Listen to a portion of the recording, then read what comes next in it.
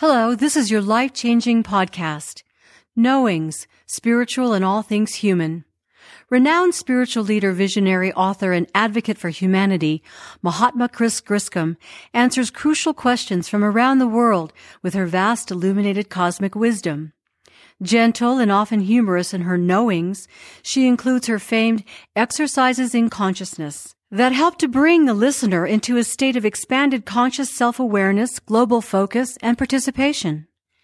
With each segment in the series, Chris answers 3 diverse questions to discover deeper aspects of who you are and how to find meaning and purpose in your individual and global realities. This is for you. Chris Griscom is the world's foremost expert on reincarnation. Her intensives of the Light Institute with themes of all things human are for people around the globe with the purpose of changing lives and helping the planet. Chris Griscom brings the gift of higher consciousness, accelerating the evolution of humanity and the world. There is another part to this meditation. It's called Knowings.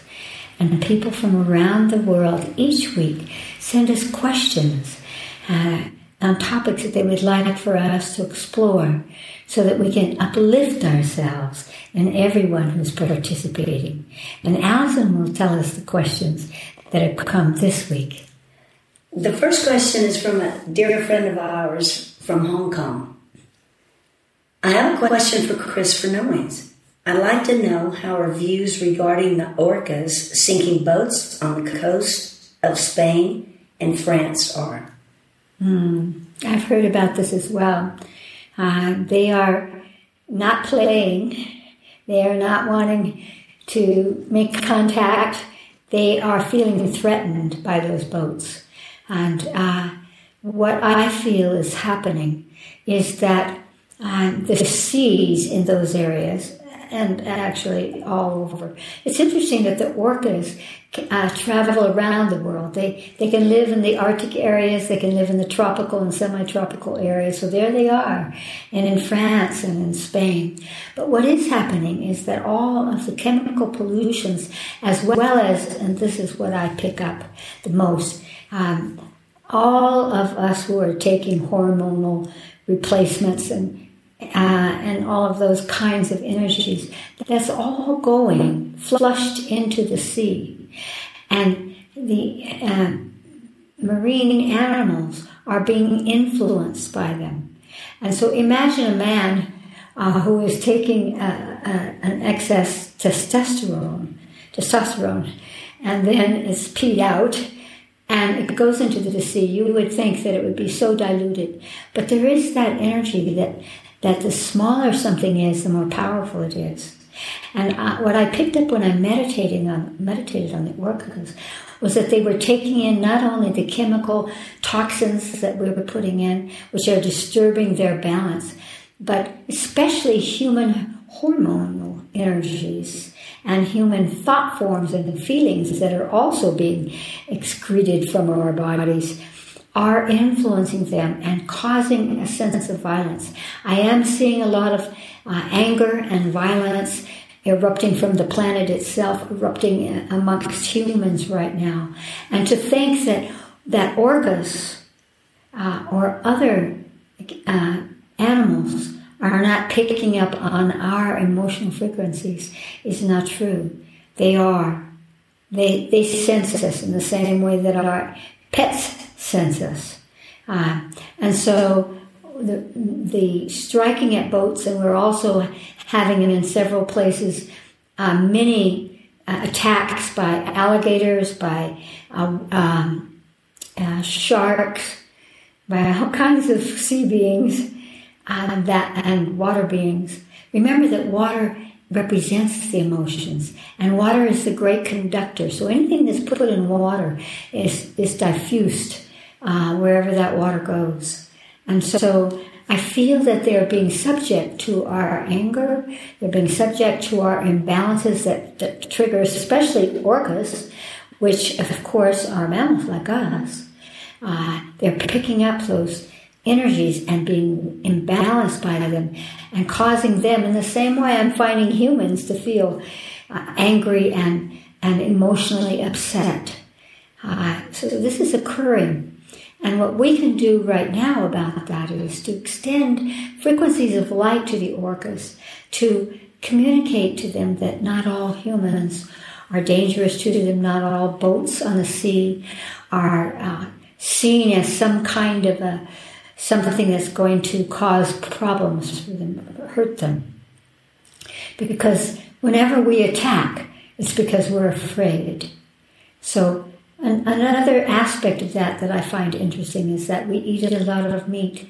When we eat meat, we eat the fear of the animals that died to feed us.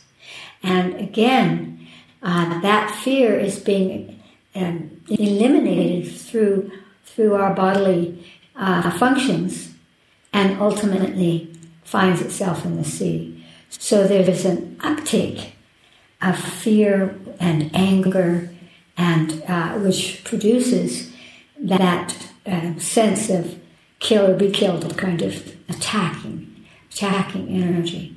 So let us send an energy to the orcas that's a message that we want to send, that we love them, that you might feel it. What color do you need to feel our love? You might do it that way.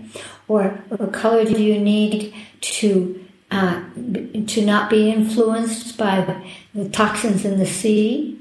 Or what color do you need to know that you are safe? Any of those kinds, or any way that you want to word it will do. Close your eyes. Breathe deeply. Bring the orcas, which are called killer whales, interestingly enough, into your mind's eye. And ask them what frequency of light, what color they need to not interpret humans as dangerous or boats on the sea as dangerous, or to, through that frequency of light, neutralize toxins that are stimulating their emotions, their nervous systems. However we want to say that, just ask them for the color. They will give you a color and see what it is for you.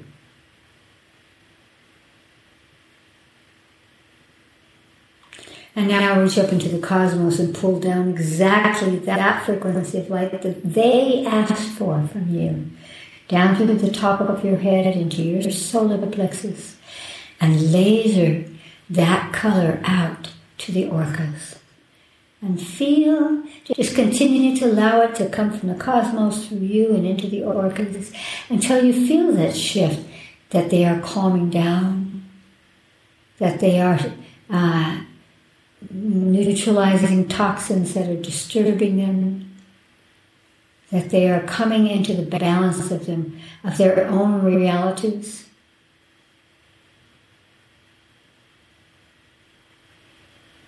And just send a little bit more light, whatever that color is, until you feel that they are receiving it and responding.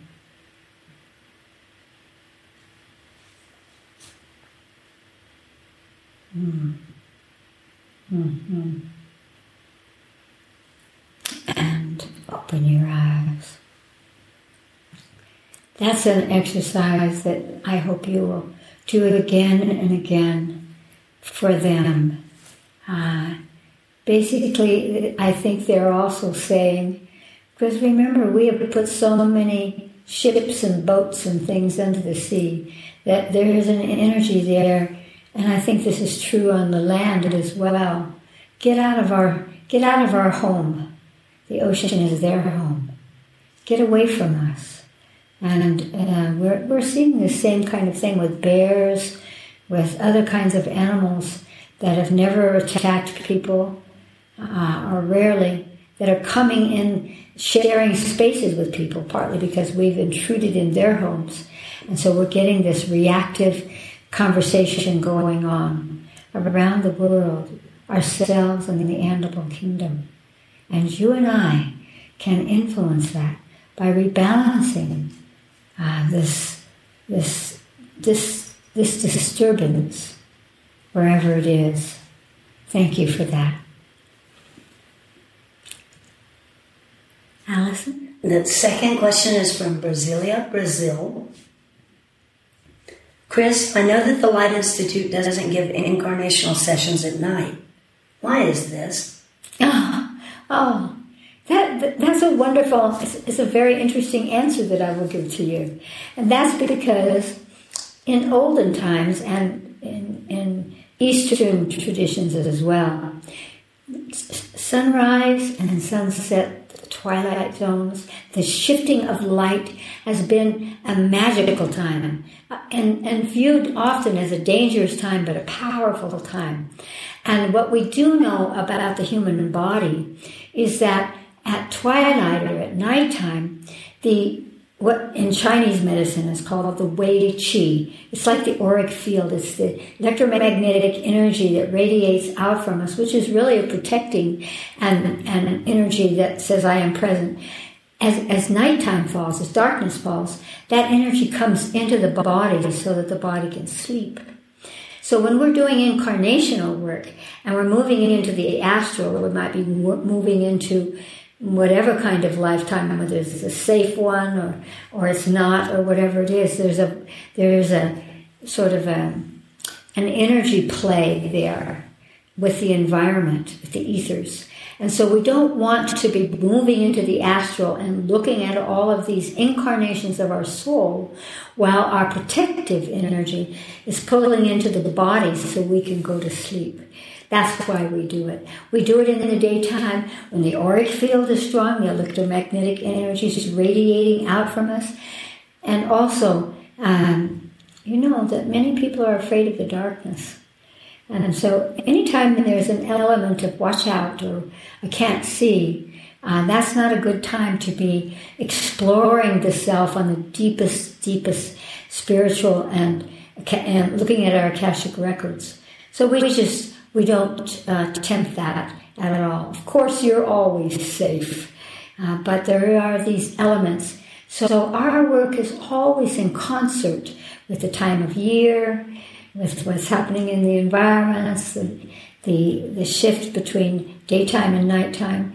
And that is why wise beings, and especially shamans and witches and all of the people who tuned in or utilized or connected to the environmental energies of nature, recognize that twilight as the time when the sun is being removed and the darkness comes. It's not a time to not be in full control of what you are doing. So we don't do it. And that makes everyone feel safe. Of course, when we do work at the Light Institute, we have a well-trained facilitator who's been trained for years who holds the light.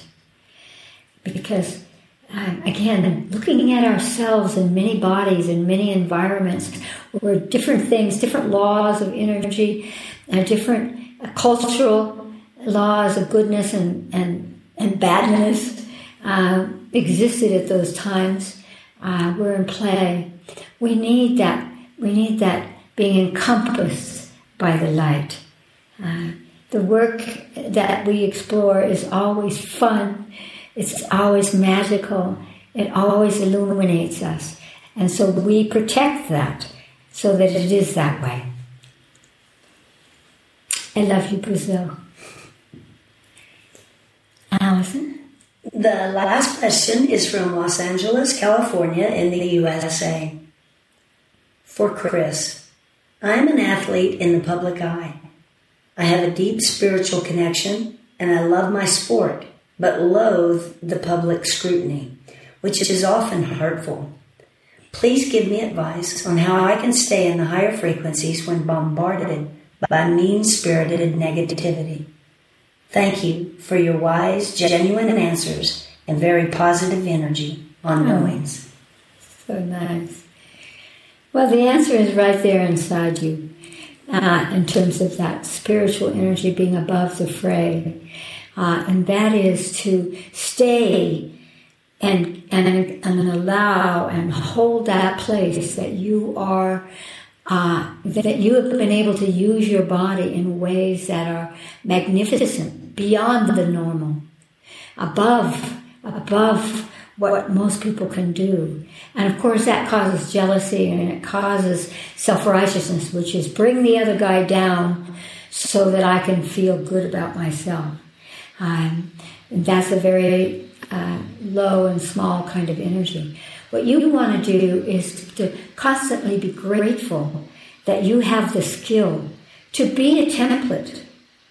Imagine the millions of children who are not belittling you, who are looking at you and saying, I want to be you. And sometimes even the ones that abuse you with their words or whatever, what's underneath that jealousy, that attacking you is, I want to be you. And so hold that place. Be grateful that you are a template. And whenever someone bombards you, and I will show you how to avoid that right now, you want to be in that place that says, I will be the best template I can.